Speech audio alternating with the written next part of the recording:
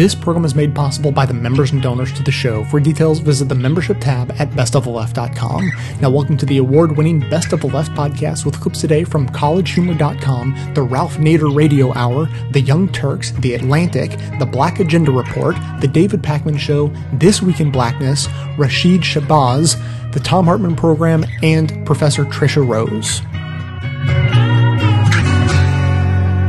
If there's a black entertainment network, shouldn't there be a white entertainment network? Do you say sorta racist stuff but stop short of saying the N-word? Enjoy the refreshing taste of diet racism. The same sweet ignorance of regular racism, but with none of the guilt or self-awareness. You know I'm not racist, but I would never date an Asian guy. Ugh. Diet racism. Because you're afraid of blacks and Latinos, but you'd never say that out loud. It's the perfect beverage for people who don't directly contribute to oppression, but have strong opinions about how other cultures should handle it. Stopping first shouldn't be a problem if you got nothing to hide. For that busy, on-the-go professional who doesn't have the strength to admit he's been given at least a slight advantage by being born white. The Irish were persecuted too, you know. For the stay-at-home mom who hates affirmative action because she doesn't remember that black kids had to be escorted to school by the army. My kids would have a way easier time getting into college if they were minorities. Diet racism. Because you just don't get it. The official beverage of the Washington Redskins. Racism. Racism. Racism. I really love this country. It's really very nice. You don't have to remind me. I know it's paradise. Notwithstanding its goodness and chances to advance, it hurts me to see so much bigotry and racial intolerance. There has been this lingering controversy in the NFL over the name of the Washington football team, the Redskins. And Ralph, you think that controversy is moving into the absurd? Yes, it's an example of how there occurs a frenzy over words and ignoring the deeds that give rise to the meaning of the words.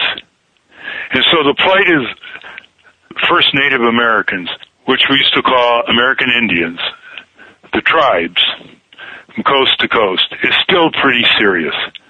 Yeah, they have gambling casinos on some Native Americans have done well. But when you talk about education, health, immense poverty on the Sioux Reservation, for example, in the Dakotas, Navajo reservations in the Southwest, and many other smaller ones, it's a terrible scene. The reservations are often used as dumping grounds for toxic waste, gambling casinos, deadly uranium mining, where a lot of Native Americans workers in the uranium mines have died. It's a very bad situation. They get very little coverage nationally. Very little coverage. Suddenly, the Redskins controversy explodes. Most of the tribes could have cared less.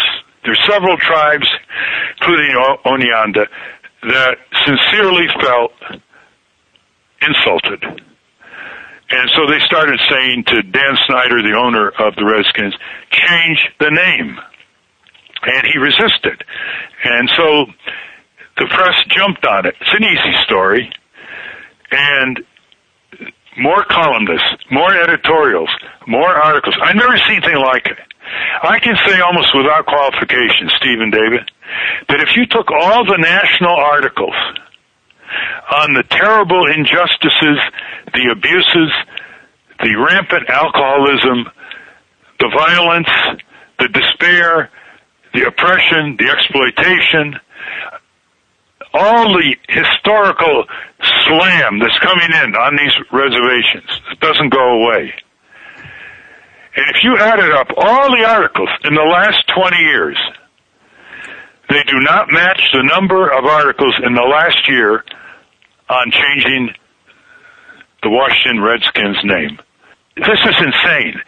I have gotten to call some of these columnists and these writers and say, look, you've written 7 columns on this, or you've written 3 articles on this.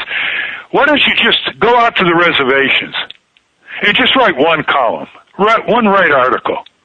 Why don't you see how they live, the poverty in the Sioux Reservation, how some people there wanted to start an industrial hemp industry because they are the sovereign nations, so it's illegal to grow this 2,000-year-old crop that Jefferson and Washington grew on their plantations. 5,000 uses throughout history. It is not marijuana. You can't get high on it, but the feds have put it on the prescribed list, although it's moving now, I think, toward being legalized. It's legal to import industrial hemp from Canada, Romania, China, but not legal for our farmers to grow it. So you had these farmers who wanted to plant it in the Sioux Reservation to create value-added crops from it and to make a living, to alleviate some of the poverty. And about 14 years ago, one dawn, one of the farmers woke up to the sound, literally, of black helicopters, and the feds, the DEA, came in, politely said, "Get out of our way," and they ripped up all the plants and plowed it over. So why don't you go out there? Those people are really upset in urban America about the Redskins name. Why don't you go out there? I mean, when I first broached this to my vice presidential mate, Winona LaDuke, who ran on my ticket in 2000, she really hardly was upset about it. She said, "Look, I'm worried about recovering our land. I'm worried about keeping our reservations intact, our culture intact, our economy growing with wind power and other crops." And nobody can question her credentials. When I was out of Princeton, I went around the Indian reservations in the West, from the Southwest all the way to California, all the way to the Crow, Blackfeet reservations in Montana. And I was stunned.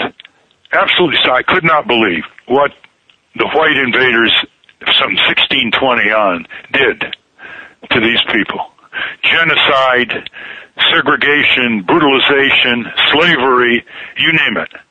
And I wrote a long article I was at the Harvard Law School at the time, for the Harvard Law School Record, which went out to thousands of alumni, and it was titled "American Indians, People Without a Future." And the Indian Health Service in Washington, which has responsibility for Indian health on the reservation, reprinted thousands of copies. So I'm no stranger to the problems of First Native Americans. And so I think, while everybody has their sensitivities, and we have to respect them, and everybody can be appalled by racist language, we have to put it in perspective. And if you get a flare over the words, and you see it everywhere, every day, bad words lead to resignations. Bad deeds, you get promoted. You get rich on Wall Street. So if we're going to allow space for criticizing spiteful, racist, homophobic, sexist words, let's at least take a pause and say, what are the conditions that led to those words being used and those words being spiteful? Privilege and guilt is what brought me here to a battle that is not yet my own. Privilege and choice is what makes me stay till the going gets rough, that it's time to go. Time to go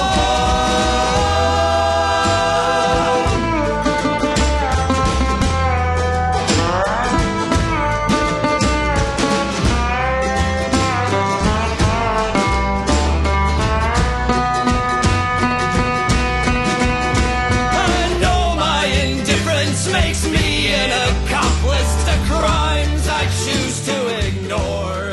All right, here we go again. Arizona in the news. There's a charter school there called Heritage Academy, and they've been using some questionable books by a guy named Cleon Skousen.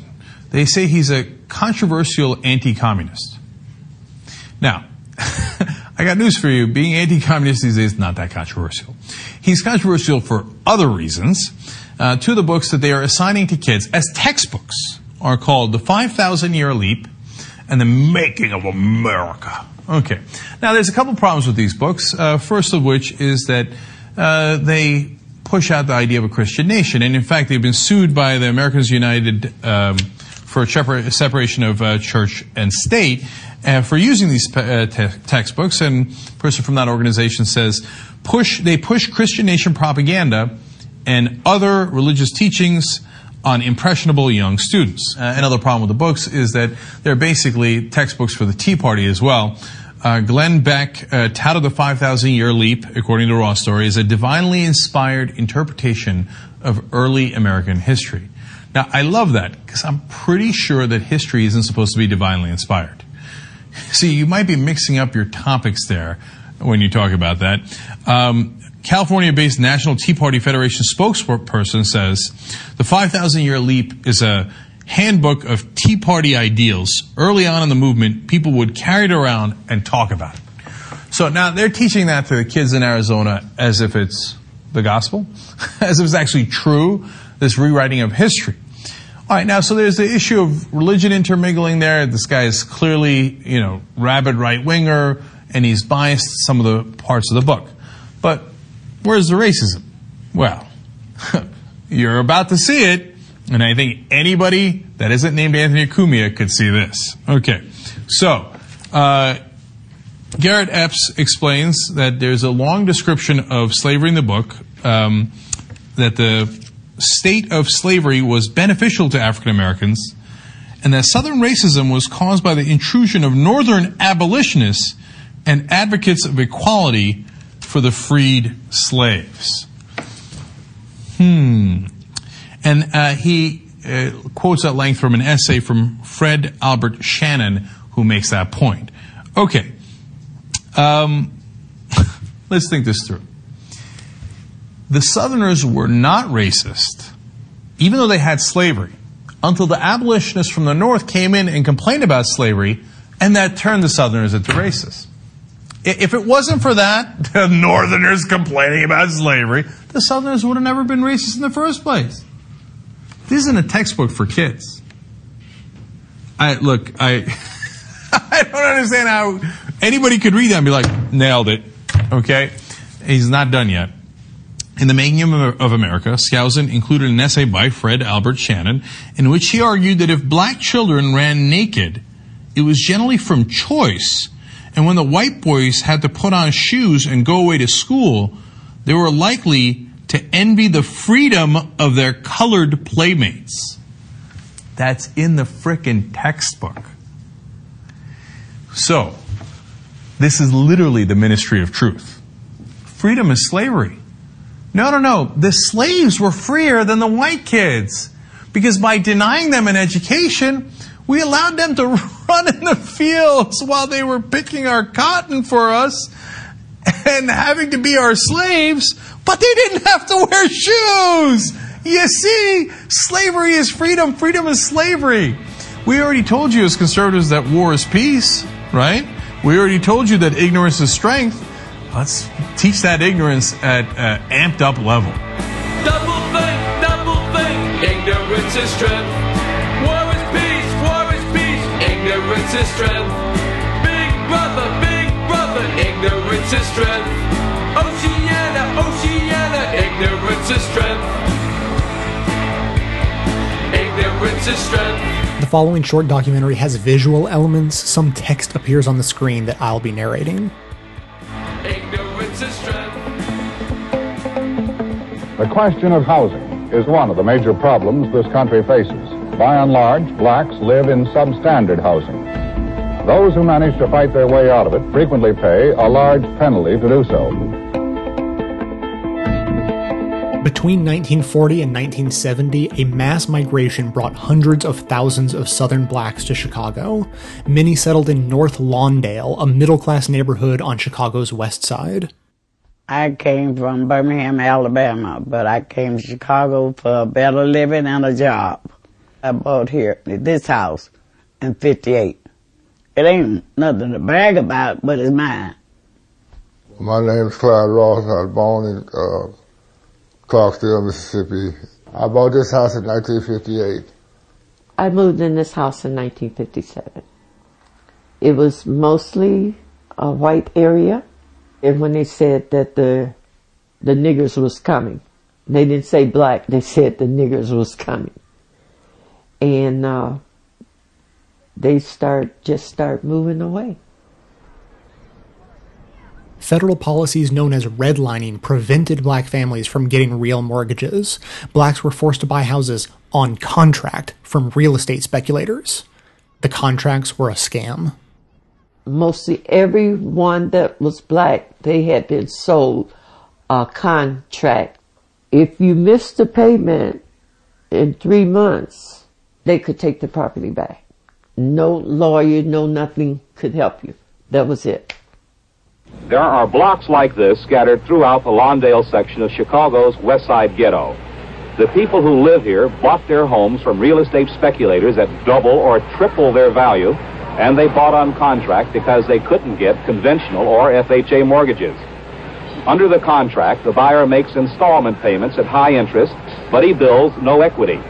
If he defaults on even one payment at any time during the contract, he loses the property and everything he's paid into it. We'll pay $26,000 and the house was worth $12,000. That means I was overcharged quite a bit.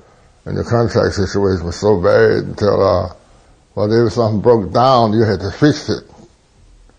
You had to pay your water and gas and electric and the taxes and everything else, but you didn't have no ownership. How could we be charged like that if that wasn't a law? And how would the law let them do this? But they said it was their property. They had a choice to sell it at whatever price they wanted to.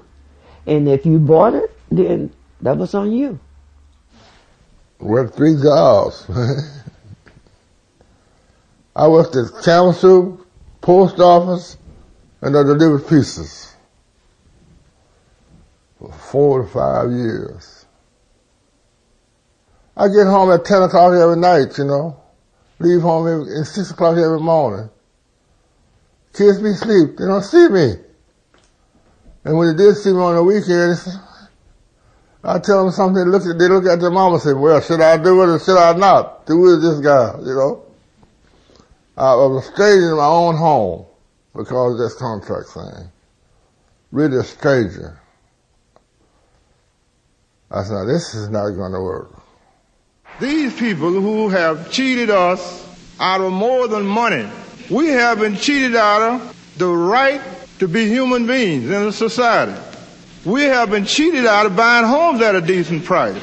Now it's time now. We got a chance now. The Contract Buyers League have presented a chance for these people in this area to move out of this grip of society, to move up, stand on your own 2 feet, be human beings, fight for what you know is right. Fight! In 1968, North Lawndale's residents began to fight back with the help of a young community organizer, a Jesuit named Jack McNamara.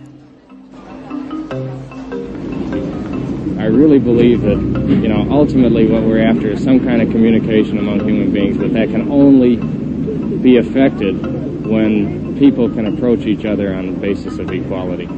Yeah, but even though you are keeping within the law, this is really war, isn't it? Yes, it is. The college students and I went up and down the streets and asked people if they bought on contract, and we discovered that the average overcharge was $10,000, and then computed the monthly payments so that we knew that black folks were paying a race tax of about $20,000 per family. You would just go to their house and ask them, is you on a contract? Some of them say, I don't know, and some of them didn't want to talk to you. And they would say, no, I'm on a mortgage. But when they bring the paper, I knew it wasn't no mortgage because that's what I had, a piece of paper. Everybody practically was on contract. People on the west side and the south side were being blamed for things that were not of their own making. This is the best example I can think of institutional racism. White folks created the ghetto. And it drives me crazy today even that we don't admit that. The people of Lawndale organized the Contract Buyers League, and during the past year, the league began urging large numbers of buyers to withhold the payments on their contracts. By withholding the payments, the league has managed to renegotiate, enabling the buyer to build equity and saving him an average of $10,000. There were 550 families in the payment strike. People knew how to handle pickets. People knew how to handle you telling their neighbors. But when you're hitting them in the pocketbook with a payment strike, that was serious business. They said, well, you got to pay this money, it's $260 every month. Nah, we ain't paying you nothing until you get this contract right.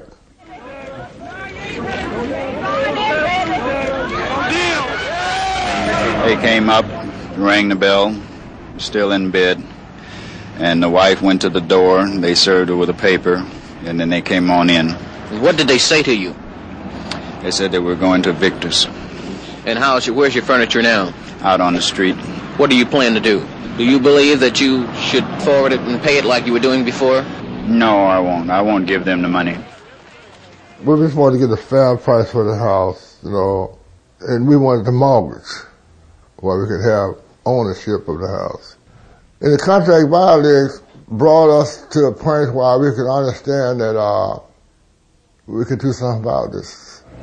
The peoples of CBL have come together. No matter what happened, we are fighting for one thing, that is justice. And believe me, as long as we stick together and keep growing in large numbers like we done now, something got to happen. After a year-long struggle, the payment strike came to an end. Maddie Lewis, Ethel Weatherspoon, and Clyde Ross renegotiated and gained ownership of their homes. I've always wanted to own my own house because I worked for white people when I was in the South, and they had beautiful homes, and I always said one day I was going to have me one. And I finally did. The house was paid for. No more fright of losing it. It felt good. It really felt good.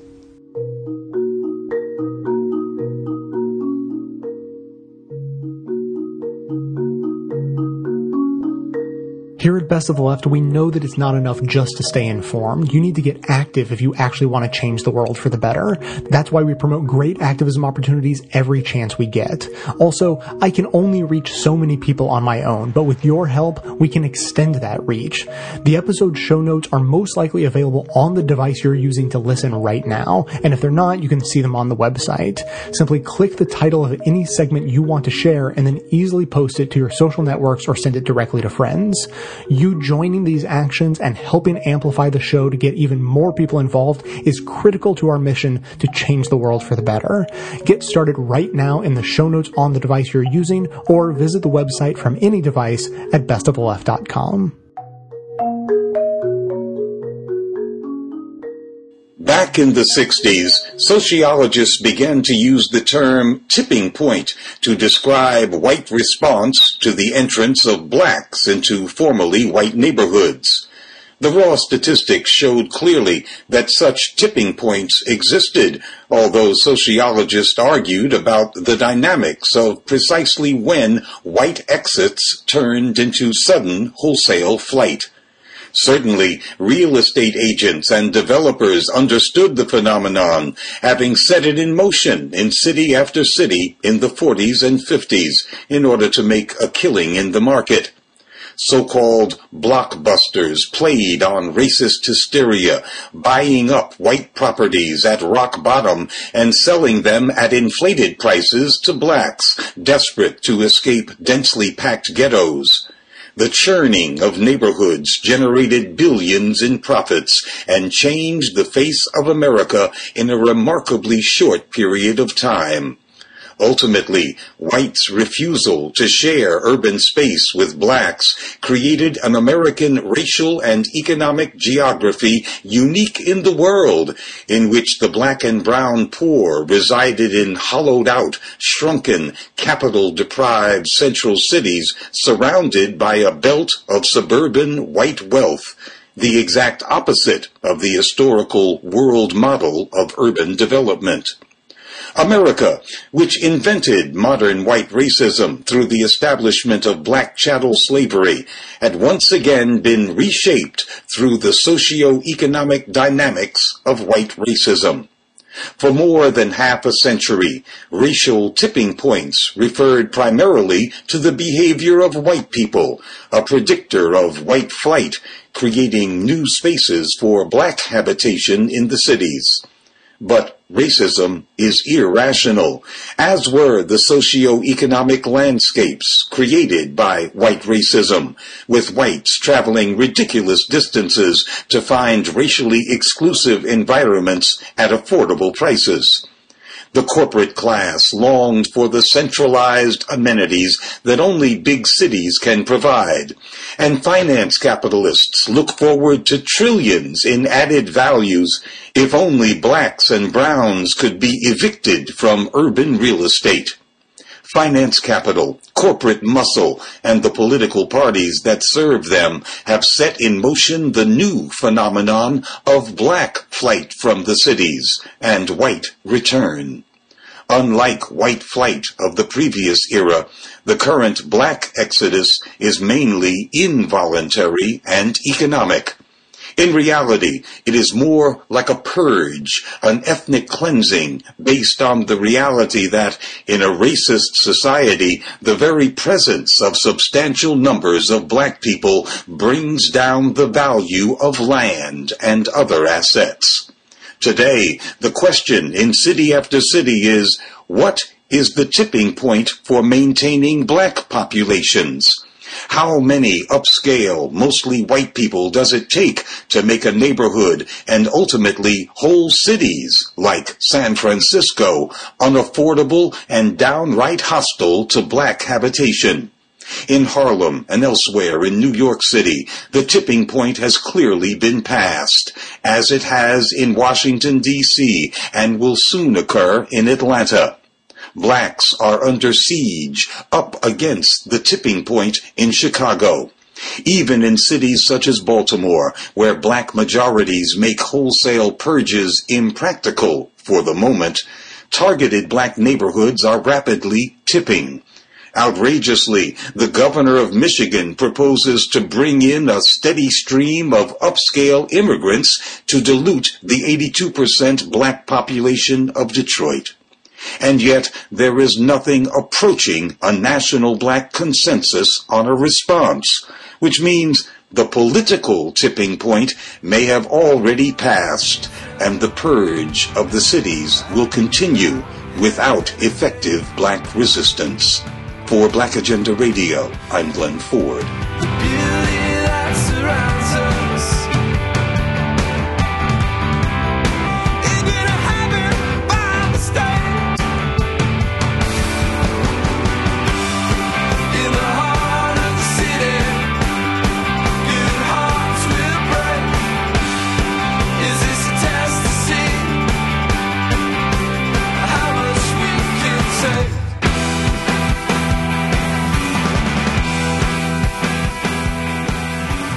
About a year ago, we did a story called Black Woman Pretends to be White and Job Offers Skyrocket. And it was a story about an African-American woman who merely changed her name from one that sounded more stereotypically African-American to one that sounded more stereotypically white on her resume, did not change anything about her qualifications, experience, education, etc. And the number of interviews and job offers that followed were significantly higher than what she was getting with her traditionally sounding black name. The same thing has now happened with a man named Jose Zamora, who changed one letter in his first name. He removed the S, going from Jose to Joe, and all of a sudden the number of callbacks and interviews that he was getting from his resume skyrocketed. And this is yet again essentially the same story. He did a month-long job search.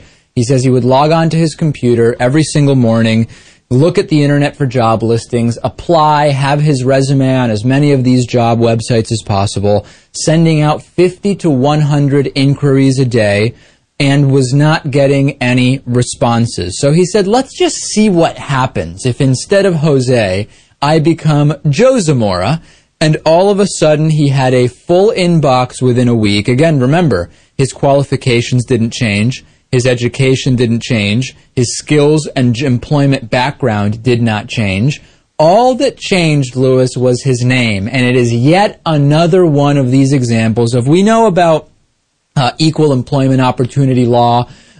We know about job discrimination. We know about all that stuff. but there is something that is underlying that, which is at a much higher level of who even gets a phone interview before you even move to the next phase. And we've seen that moving away from a traditionally African American name helped that woman a year ago. And now we see that Joe, or Jose as he's actually called, benefited from the same type of change.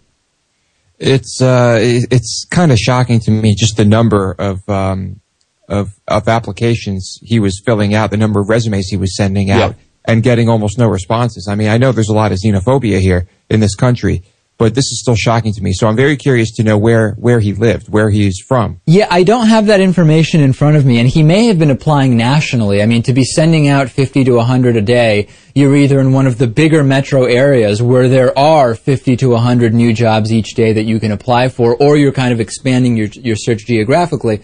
And Louis, I was thinking that this is not really that new of a thing, because there's a long history in this country of traditionally sounding Irish names, Italian names, and Jewish names being changed for essentially the same purposes, right? To avoid being disqualified before you are even known as an individual to a potential employer. And now it just doesn't happen to be those. It happens to be, as we saw, the African American names, and here a Hispanic name. Yeah, the bad guy's always changing. It just depends on what decade you're in, I guess. And now it seems to be Hispanics because they're taking our jobs, right? Yeah, and it's amazing because I thought, which jobs are Hispanics taking? Are they taking the jobs that are the ones for undocumented immigrants working, in domestic services and on farms, etc.? Or is it the types of jobs where resumes are reviewed and education is evaluated? Because I didn't think that it was both. And as we're seeing here, just the name change made a huge difference there.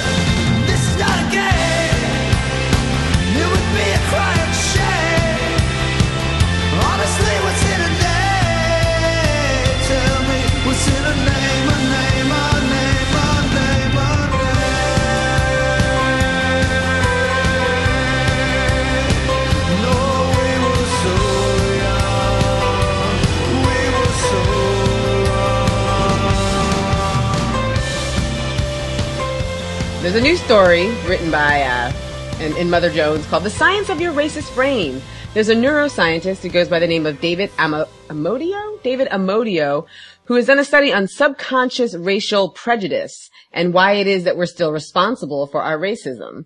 As most people know, a lot of people, when they talk about racism, they like to talk about outward, very tangible racist behaviors and actions. For example, you see a cross burning on a black person's lawn, you look at it, you say, that person who put that cross on that lawn is racist. But there are more implicit racial biases that affect the way that we interact with one another. And this researcher, David Amodio, he's an expert on psychology. He did a study where he had people fill out questionnaires and show them pictures. So they would show a picture of a white person, and they would present the people who were the subject of this research with certain words like happy, negative, fear.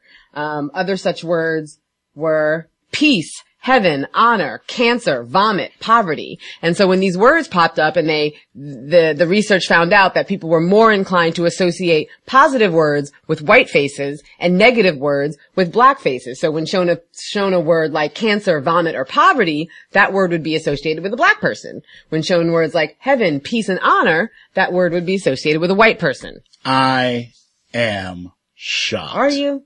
This is, I cannot possibly imagine, our society somehow connecting racism with, and these negative words with people of color, black faces. I didn't know this. Next thing you're going to tell me that slavery was actually bad for the slaves. This is mind blown is what I'm saying. Yeah. I thought that the war on drugs was supposed to clean up all the problematic Negroes so we could clean up our image overall. What happened? The hell? Remember they just started erasing all the black people with the drugs, all of them, out of the inner cities? First of all, again, those are conspiracies about that. That wasn't for that. The black people went and made their own drugs and decided that they're like, you know what? We don't want to actually be members of society, so let's go make our own drugs and then do them so that then we can't have to go and do real work. Oh. You see, you have to learn that that's what actually happened. Always remember that. Imani, you remember that. I'll never forget it. Yeah, well, I mean, not to be funny, I'm not, this is, maybe I'm a douche, I'm just not, this is, yeah, it's about right. Yes, negative things. We've known this. We've seen this with with the dolls, with children. Like literally, it's instilled in children as children that black is bad and white is better, and that when they see certain things, the doll is, or a black doll, that's dirty and bad and isn't a good doll, and the white doll is pretty and all these other things. This is the thing, but no one is going to ever, I don't believe there will ever be enough studies that will get people to accept the, I guess, subconscious aspect of racism in our society, especially for the fact that once you accept that, you then have to then accept that you're a part of that problem. And that, I believe, in the end, is the reason why we can never have a real conversation around race. It's not because people won't believe that. It's that once they have to accept that they might have a role in that, it's like, nah, son. Nah. If it was just like, hey, racism, all those other people over there are absolutely racist, but you are really good. They're like, thank you, man, we need to stop this racism. Racism is terrible. But as soon as you say, you have a role within this racism, listen, that's why racism is malarkey. I got it. Somehow I'm racist now. I'm not racist. I have a love in my heart. And you can't call me a racist. We can. Yeah. But what's actually really disturbing about this story, I mean, there were various different research methods that went into determining that racism is a thing and that people have implicit racist biases. But one of the studies is actually really disturbing and shows that how racism might actually be, your white person, especially if you're a doctor, your racist biases might actually be killing black people. For example, there was one study that was done in 2007 where 220 medical residents took an implicit association test in order to detect subtle racist bias. And they would also read the medical history of a particular patient, either a black patient or a white patient. That patient was experiencing chest pain. And whether or not the patient was black or white would actually determine what sort of life-saving treatment that doctor would provide. So if the white doctor knew that the patient was black and was suffering from chest pains, they would be less likely to prescribe, to treat the black patient for thrombolysis, which is apparently a heart disease. I'm not a doctor, so what do I know? But the point is that these doctors are less inclined to provide life-saving treatments when they know that the patient is black as opposed to when they know that the patient is white. So it seems to me that for all of, the Supreme Court's talk of, racism is dead and we're post-racial and we don't need affirmative action because, content of their character, not color of their skin. But there are actual brain capacities, brain functions that are causing people to act upon these racist biases. And it's killing us. It's not so much that it's causing them to act. It's that it's a part of their subconscious, and then they go about and we are affected by these things. These a bias is something that happens over time, and it gets imprinted onto your brain. Here is the best part about this, and I hope that I'm not gonna get punched by this. My mom had 3 heart attacks at 41. Right? 3 heart attacks. And so she had triple bypass surgery, all that good stuff. My mom on occasion has these issues. And my mother's diabetic. I just need to put all this out there to set up this point. My mom has issues and she'll say, I'm not feeling well because she has a heart condition. She had triple bypass. She's diabetic. There's all types of weird, complications that come along with diabetes, right? So she'll go in, and if you know about diabetes, you know certain things. You know that people, if your blood sugar is high, that you have a warped, a fuzzy, thinking, clouded thinking. It's harder just to move. You're exhausted. You can't really, it's hard to get out of bed sometimes. It's really bad, right? So my mom will go to the doctor about something. I'm like, I'm not feeling well, this, that, and the other. And they will tell her that she's faking. Or that, she just was like, oh, no, there's nothing wrong with you. So then if she needs to take off from work, she can't actually get a doctor's note because they won't actually acknowledge that she's ill. And my mom, flat out said to me one day, cause I was like, Mama, you can't keep doing it. You gotta get these doctors notes. You can't just force yourself through. And she's like, they don't believe a poor black woman. And that's that. And I on my end, I'm like, well, Mommy, we got to go to different doctors. We need to, you go to a doctor till you find the right doctor. And I do believe that, but at the same time, she's like, I've gone to 3 or 4 doctors. Like what her insurance allows her, to get, and the network of doctors that she's in, that all kind of like treat poor black folks like that. Like you're faking, like you're trying to get out of work, as opposed to the fact that, hey, you know what? I'm actually ill. I have a medical file full of information about my illness, and yet when I come and tell you I'm ill, you're like, you just don't want to work. Go to work. That illness is not metaphor. So why do I feel sick when I look at you? There is this illness in me and I need to get it out. So when I bleed, it's not blood, it's a metaphor for love. These aren't veins, just the beating of my heart. This fever isn't real, it represents how I feel. My pain transformed into art. I have been called a lot of different names relating to skin color, and I always find it fascinating that most of the time people think that the things that they are saying are a compliment, even when I find them to be like really offensive. First started this semester, people come to me and like try to like get at me, I guess you could say, but they would say like, you're pretty to be dark skinned, and like you're the first dark skinned girl I've talked to, like, and they think that as a compliment, but it's really an insult to me as a person. Like, are you saying compared to a light skinned girl I'm not as pretty? I think when you talk about the experiences of people of African descent in this country who have been through enslavement and been through all types of Jim Crow-ism and residential segregation, and school segregation, is that it plays out within our communities as well. But what names I heard to describe African Americans? Light skin, dark skin. And then within the light, there's light bright. Light bright. Light bright. Light bright and almost white. Oreo. Monotone. Cracker. Monochrome. Mulatto. Octoroon. Quadroon. Septune. Yellow. High yellow. High yellow. Probably the most inflammatory that I remember being called, piss-colored. Piss-colored yellow.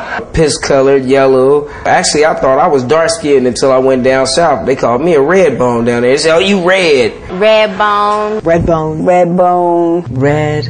Yellow bone. Lacquered. Food analogies: chocolate, cocoa. Chocolate, caramel, walnut, white chocolate, cocoa. They had this weird thing on school like caramel pops. Toffee. Coffee color is mocha chocolate. Cinnamon, caramel, all that. Mahogany, ebony. I mean, there's some really beautiful ones. And then, of course, on the darker end of the spectrum, there's all the more derogatory terms like darky, blackie, black, jet black, blue black, tar baby, burnt, crispy, midnight black, boo boo black. The black is night, the black is shit. Specifically, when you talk about the experiences of black folks, of African Americans in this country, although there are some very kind of uniform experiences, there's all types of experiences that are dictated by color and by hue. I think people of different skin colors definitely get treated differently. In our society, generally, light-skinned girls are considered prettier. Among women, there's this pecking order sometimes. I know dark-skinned girls talk about it all the time. I would get told, you're pretty for a dark girl. Boys make it clear, like, I like light-skinned girls. So I always was aware of being more dark or being on that end of the spectrum, I'll say, as not being something as desirable. If you're lighter, that's a preferable thing. My dark-skinned friends always have that issue where they feel like the light-skinned friends in the group got the one up on them when we go out, when it's men, looking at, the clique, like, who do I want to talk to? Sometimes they feel like they're overlooked for lighter girls, and sometimes they are. I don't discriminate, but, I see a lot of light skin, they always do their thing. Seem like a lot of light skin always get cute and dress up. The light skinned girls were always the like the cute girls, right? The cute girls that everyone was trying to holler at. It was acceptable if you were dark skinned, if you were thick. Well, I definitely love my dark skinned ladies too. Then the young brothers would be on the dark skinned, thick sisters. The darker you were, the more objectified you were as a female. I think some of the values that people have around skin color are really crazy. The light-skinned guy's the pretty boy. All the girls want him, but then the dudes think he's soft. The dark-skinned dude is cool with all the guys, but the girls don't really want him because they think that he's uglier the darker that he is. People have a thing in their mind that light is more attractive. When I meet with a woman, they just always after the light-skinned guy in the group. I approach a female like, "What's up, girl?" Woo, woo. She like, who is that over there? I have seen some ugly mofos that dark-skinned girls have drooled over just because they were light-skinned. And I'm looking like, are we looking at the same dude? He is ugly. It used to be that, you know, you get more play or you get a job if you were more light-skinned. But you'd also, though, if you weren't black enough, that would also work against you, too. Because sometimes people really wanted someone who was really dark-skinned. Which is their way of saying you're black, because if you're light-skinned, you're not necessarily black. Light-skinned black men have like a stereotype of being more militant because like they're overcompensating for not being as black as a dark-skinned man. I always say I like my men like my coffee, which is black. There's that expression, you know, the darker the berry, the sweeter the juice. So sometimes that's like a positive thing. A person with really dark skin, they're maybe going to be like if it's a guy, that's a positive thing if they're dark. There's like an urban legend that the darker you are, the bigger package you have. When it comes to color with the light bright thing or high yellow, sometimes it gives that connotation, this person's better. She thinks she white. You know, it's not even like a name, it's just an expression. She thinks she white. But you get, you know, categorized as having to be a certain way or having a certain attitude. That must be my mentality if that's what I look like. But I think it also depends on how they present, how they, you know, manifest or carry themselves in the world, and that could have something to do with whatever internalized stuff they have going on, or it could have to do with the ways that color can be currency, how, you know, whatever it is, you know, this ranking or this meaning that's attached to how we look. I'm thinking about my brothers, Ricardo or Richard, very dark. Beautiful, smart, intelligent, much brighter than I. Was told day one, you're not going to amount to anything. Look at you. You don't look clean, you know, because of the color of the skin. He's born with that skin color. What does that have to do with his being able to be successful? And I think about how he internalized it all. And he actually spent most of his life in prison. There is something related to color that we have bought as a society across the board that somehow associates excellence, associates promise, associates possibilities, associates competence, intelligence, worthiness with a lighter you. And somehow the darker you are, the less likely you are to be of any asset or let alone contribution or success in society. And I told about equality, and it's you either you're wrong or you're right.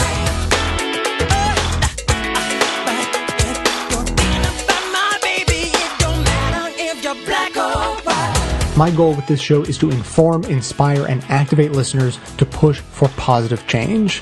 With the support of listeners, I've been able to expand what we do here and make the show better over time. And the only way to continue doing that, to grow and improve, is with your support. I don't need a giant pile of money to run this show. I just need a steady, dependable stream of $5 and $10 monthly donations from people like you. For signing up, you'll also get access to special bonus content, including some behind-the-scenes stuff and more of my commentaries.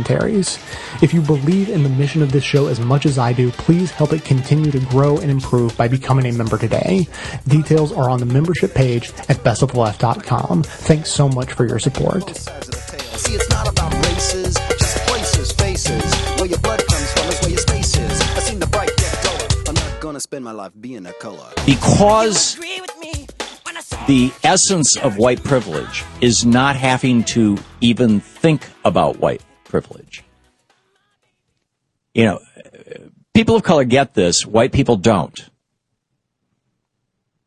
And this is why the killing of Michael Brown has struck such a nerve with people of color all across the country. It's brought home, and it's why I think the opinion polls are showing that only about 35% of white Americans think that the shooting of Michael Brown is an indication of a racial problem in this country, whereas about 80% of African Americans say, yeah, of course.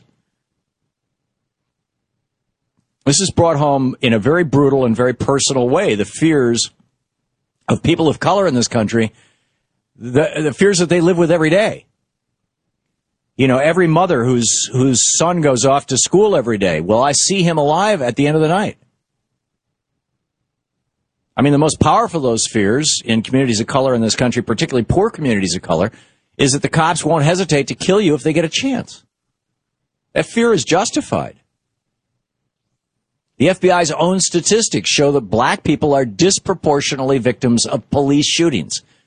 African Americans make up 12% of our population, 31% of all the victims of police shootings. And when you look at police shootings where the victims were not attacking anybody when they were killed, 39% of them are African Americans, police shootings. We live in a society where white privilege infects every relationship, every institution, every decision we make. And which is why the shooting of an unarmed young black man by a white police officer doesn't just happen. It doesn't happen in a vacuum. It's tied into this bigger issue of a racial power structure that continues to control this country 149 years after the abolition of slavery. So instead of blithering about racial agitators and lecturing black Americans about smoking pot, Bill O'Reilly and other white Americans like him should take a good long look at this racial power structure and understand how we, speaking as a white guy, how we benefit from it. And then, you know, we can say, okay, now, so what do we do about making sure that everybody has that same opportunity? An equal society is not going to happen overnight. But the only way that we're going to move forward, particularly given that moving forward is something that is largely in the hands of white people in this country, as the numeric majority, as the power majority, as the financial majority, white Americans have to realize how much they continue to profit from racism, both past and present. It's time for white Americans to get real about white privilege.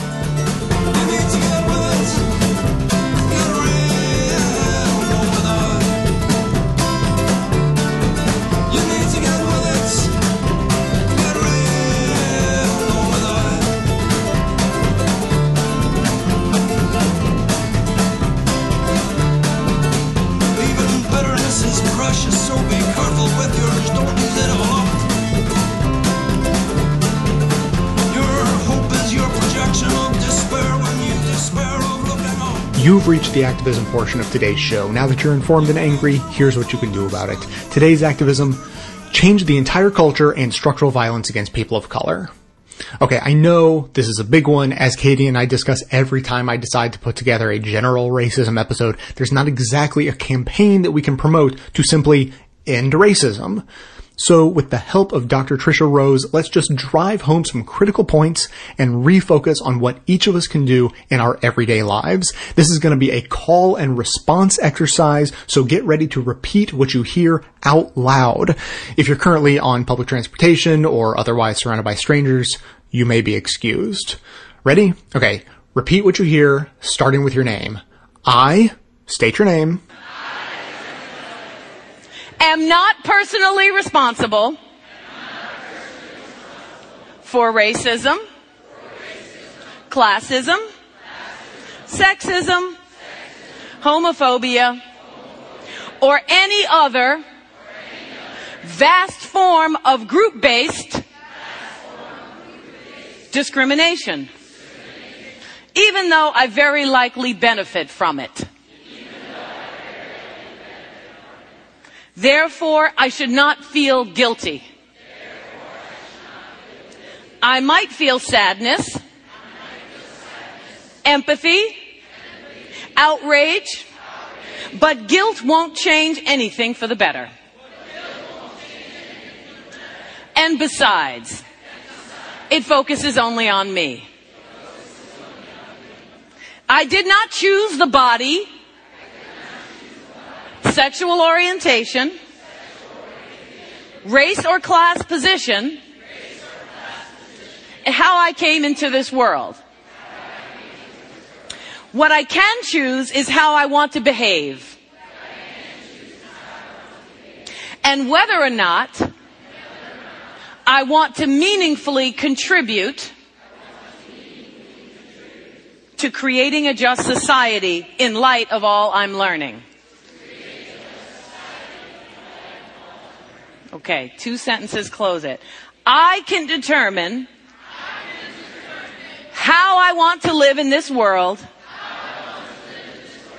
and what kind of alliances I want to make.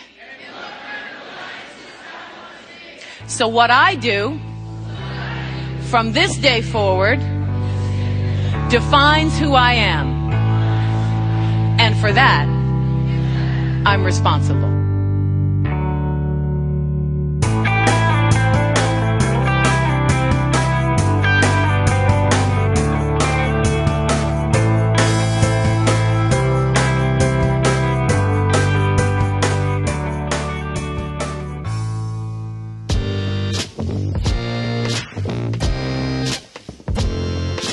Hello, my name is Vladimir Deese. I'm from Western New York, and I've been listening to your podcast for quite some time, and I really enjoy it, actually, many, many years. I really enjoy it. But I was listening to episode 656, the one on racism in media, and the host of The Young Turks made a mention of overt racism, and him and his co-host said that they don't believe many people are overt racist. And then they went through this incredible list of institutions, media, police, and others who seem to demonstrate what one might call prejudicial behavior, where they say things which are related to stereotypes associated with black people. Now, being a black man, I can tell you something. What they said is absolutely true. People don't go around and they are not overt racist. They don't use the N-word. That's the one part that they mentioned. You know, they don't say anymore, oh, well, this N had it coming in. This N had, you know, this problem with this, with whatever. But the reality is racism has shifted. And a lot of white liberals do not get that. And they've never gotten it. They've never been able to appreciate the fact that in the 1960s, people did stop saying the N-word. They stopped saying nigger. Then they started calling blacks Negroes because that was more acceptable. The Klan stopped wearing hoods, and they started wearing suits and ties. They went from being the Klan to the White Citizens Council. When that became unpopular in the late 60s, then they switched and they started forming foundations like the John Birch Society, which didn't have the term white in it, but you didn't need the term white in it because what they were spewing was nothing but white supremacist nonsense. When that became too controversial, then they just started things like the Heritage Foundation. What I'm saying is this. White liberals do not understand the words that they are speaking when it comes to racism. There is a lot of overt racism if you're black. But white liberals still think that it's the 1960s. And it's not. Conservatives are very overtly racist. And what they say and how they act is very overt if you're black. If you're a white liberal, you just think that they're misinformed, you've been trying to talk them down. No. The very idea of being conservative in this nation is connected to white supremacy. And white liberals have never gotten that. They've never understood that. The beginning of this nation was founded on white supremacy. And this nation was a very dramatically white supremacist state for almost 200 years. So if people are going to talk about eradicating racism, we can't just sit down and have tea about it. How racism will end is, like Malcolm X said, with a complete transformation of this society. And unfortunately, I don't believe white liberals will help usher that in, because when push comes to shove, most white liberals are still a little bit privileged. And I don't believe a lot of them are willing to yet give up those privileges, because they do not see them, even though they are connected to white supremacy, they still enjoy them. Thank you very much, my friend. Keep up the good work. Peace. Hi, this is Jack out of Chicago. There's something your general public doesn't know about police officers. There's 3 types of police officers. The deadly do-rights. These are the ones that are altruistic, that really want to change the world. they never make it past their probationary period. The first time they whistle blow on something, they get knocked off. That's the reason why they have an 18-month probation period. Not just to root out the bad cops, to root out the cops that are too good. Second type of police officer you have is just the working guy. Takes it as a job, puts his nose to the grindstone, just wants to get through the day, provide for his family. Now, the third type of cop is the troublesome cop. These are the ones that become a cop because they like to exert power over other people. And these are the ones that cause the most trouble, the most issues, but they're covered up by other cops because of a system that is going to be called mutually assured destruction. One of the first things you need to do if you want to be a career cop is to collect blackmail on your fellow cops. It could be really simple. It could be a video of hookers at a bachelor party. It could be just documenting every time a cop makes a mistake, writing down the witness, the suspect's name. It could be anything like that. Something that's good enough to get a police officer fired, and then not tell anyone about it. And later down the road, when you need help, you go to the right and just say, hey, listen, if you fire me for this, I'm bringing down half the chain of command with you, because I got all this evidence about all this other stuff.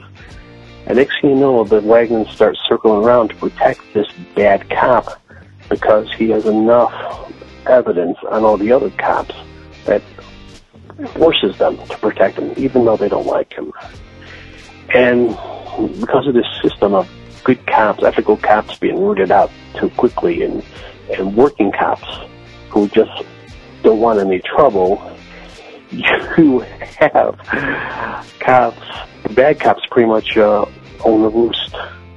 And this blackmail that they accumulate is not just for job protection. It could be used for enhancement of one's career.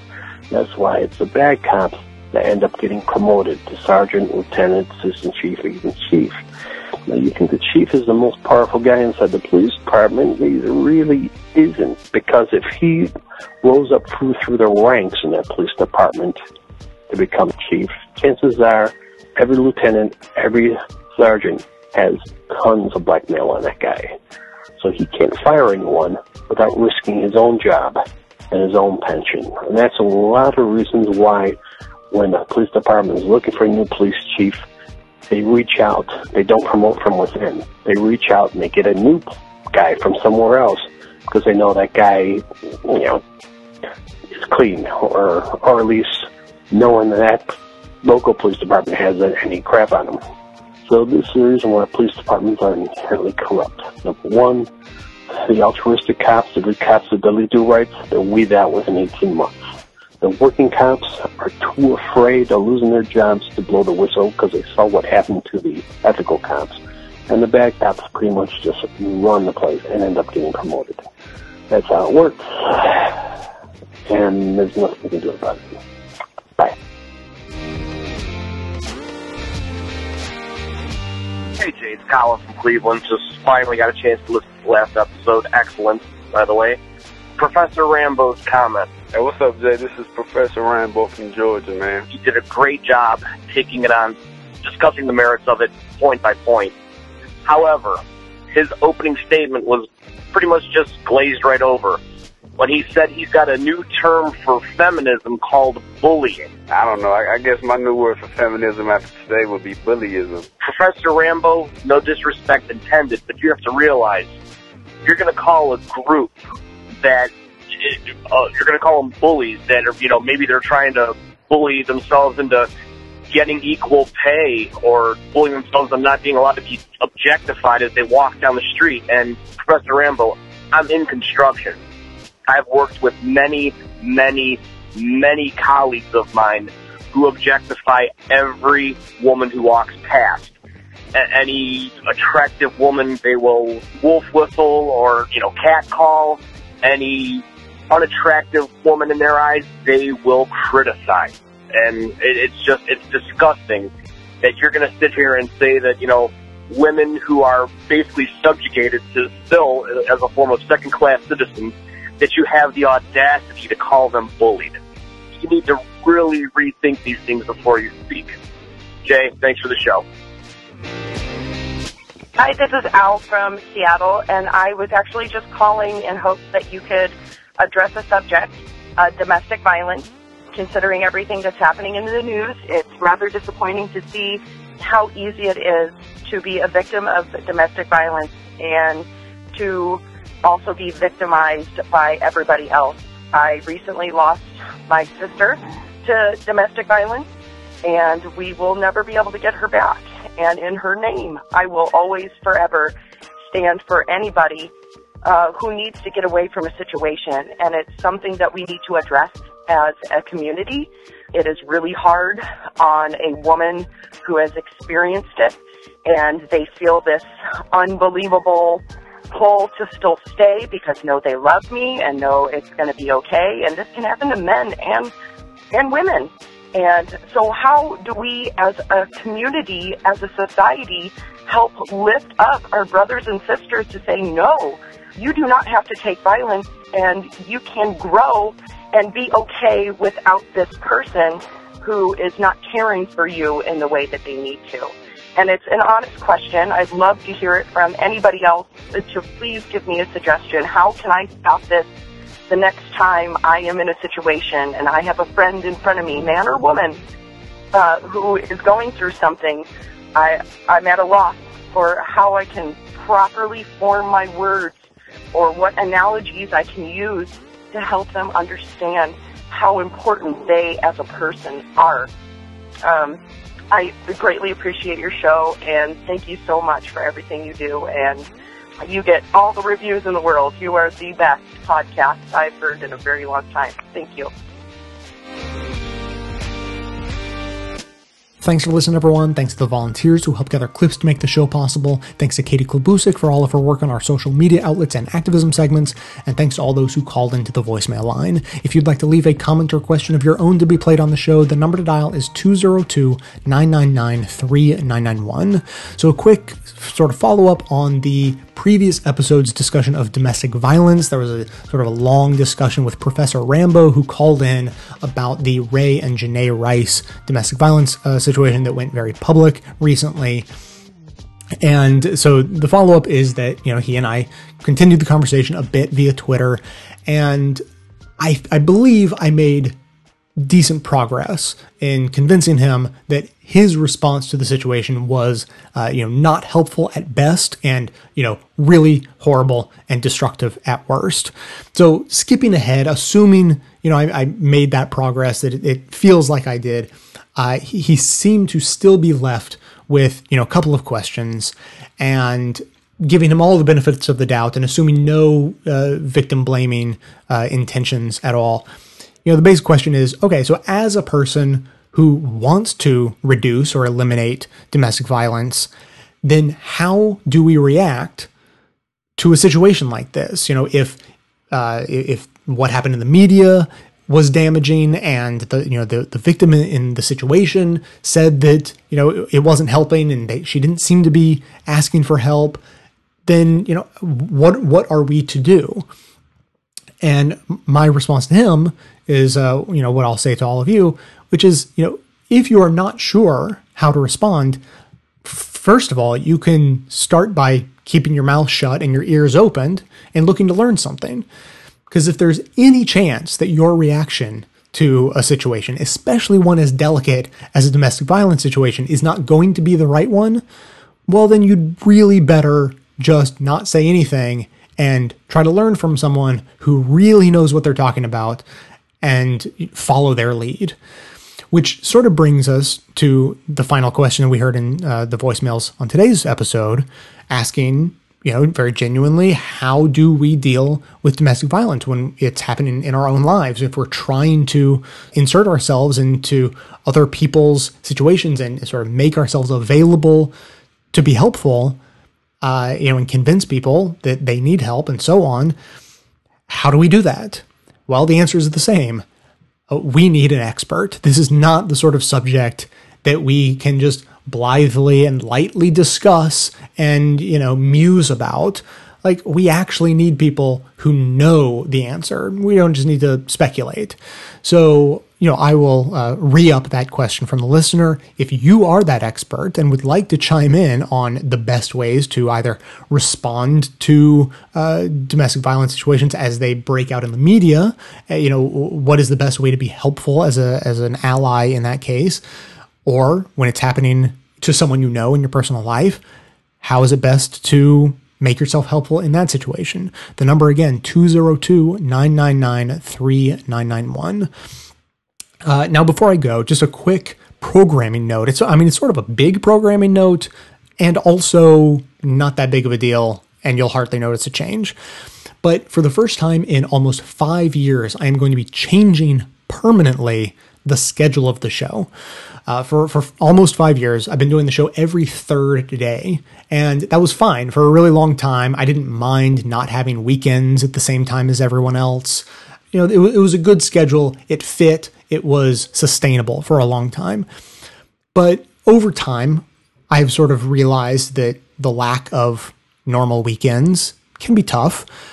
So it would be nice to have those back. And the labor movement went all that work and effort to get me those weekends. So, I don't want to spit in their face about it. So maybe if I actually maintain those weekends for myself, that would work out well. But then also I realized that so slowly at a almost geologic rate, my workload has been increasing, but so slowly I didn't notice. So what was a sustainable schedule of 10 episodes a month, 5 years ago, is now like an exhausting schedule today, just because of, an extra project here, a few extra hours of work each day to make an episode there, and so on and so on. And I just realized this is getting a little bit out of control. I need to bring it back down to a sustainable rate. So the new schedule, really easy. Tuesdays and Fridays, I'll be posting in the evening. So it'll be you'll get it Wednesday morning, or you can listen over the weekend, or save it over the weekend for the Monday drive, or maybe you save them up for weeks at a time and then binge through them anyway. So it doesn't really matter. But that's the new schedule. And so the only difference is instead of 10 episodes a month, it'll be 8.5 episodes a month. You'll hardly notice, I promise. But also, I promise I will notice, and it'll be a gigantic improvement to my life. So if that seems like a fair trade-off to you, then we're all set to go. So you didn't know it, but this week was the first week of that schedule. There was a show on Tuesday. Today is Friday. There's a show today. And now 3 days are going to go by, and I'll just see you again on next Tuesday, and we'll go along on that pattern. Good times will be had by all. So that's going to be it for today. Thanks to everyone for listening. Thanks to those who support the show by becoming a member or making one-time donations, as that is absolutely how the program survives. Of course, everyone can support the show just by telling everyone you know about it, leaving glowing reviews on iTunes and Stitcher. We're making such excellent progress. If we could get 500 more reviews on iTunes in the next week or so. I think the release date of iOS 8 is coming out soon. That was the big date that we're trying to get, a big drive of reviews in before that happened. So we're in the last week right now. 5-star reviews on iTunes, also on Stitcher. Please make that happen if you have 3 minutes to spare. Stay tuned into the show also by joining up with us on Facebook and Twitter. And for details on the show itself, including links to all of the sources and music used in this and every episode, all that information can always be found in the show notes on the blog. So coming to you from inside the Beltway, yet outside the conventional wisdom of Washington, D.C., my name is Jay, and this has been the Best of the Left podcast, coming to you every Tuesday and Friday, thanks entirely to the members and donors to the show from bestoftheleft.com. And it's a crying shame how we get so trained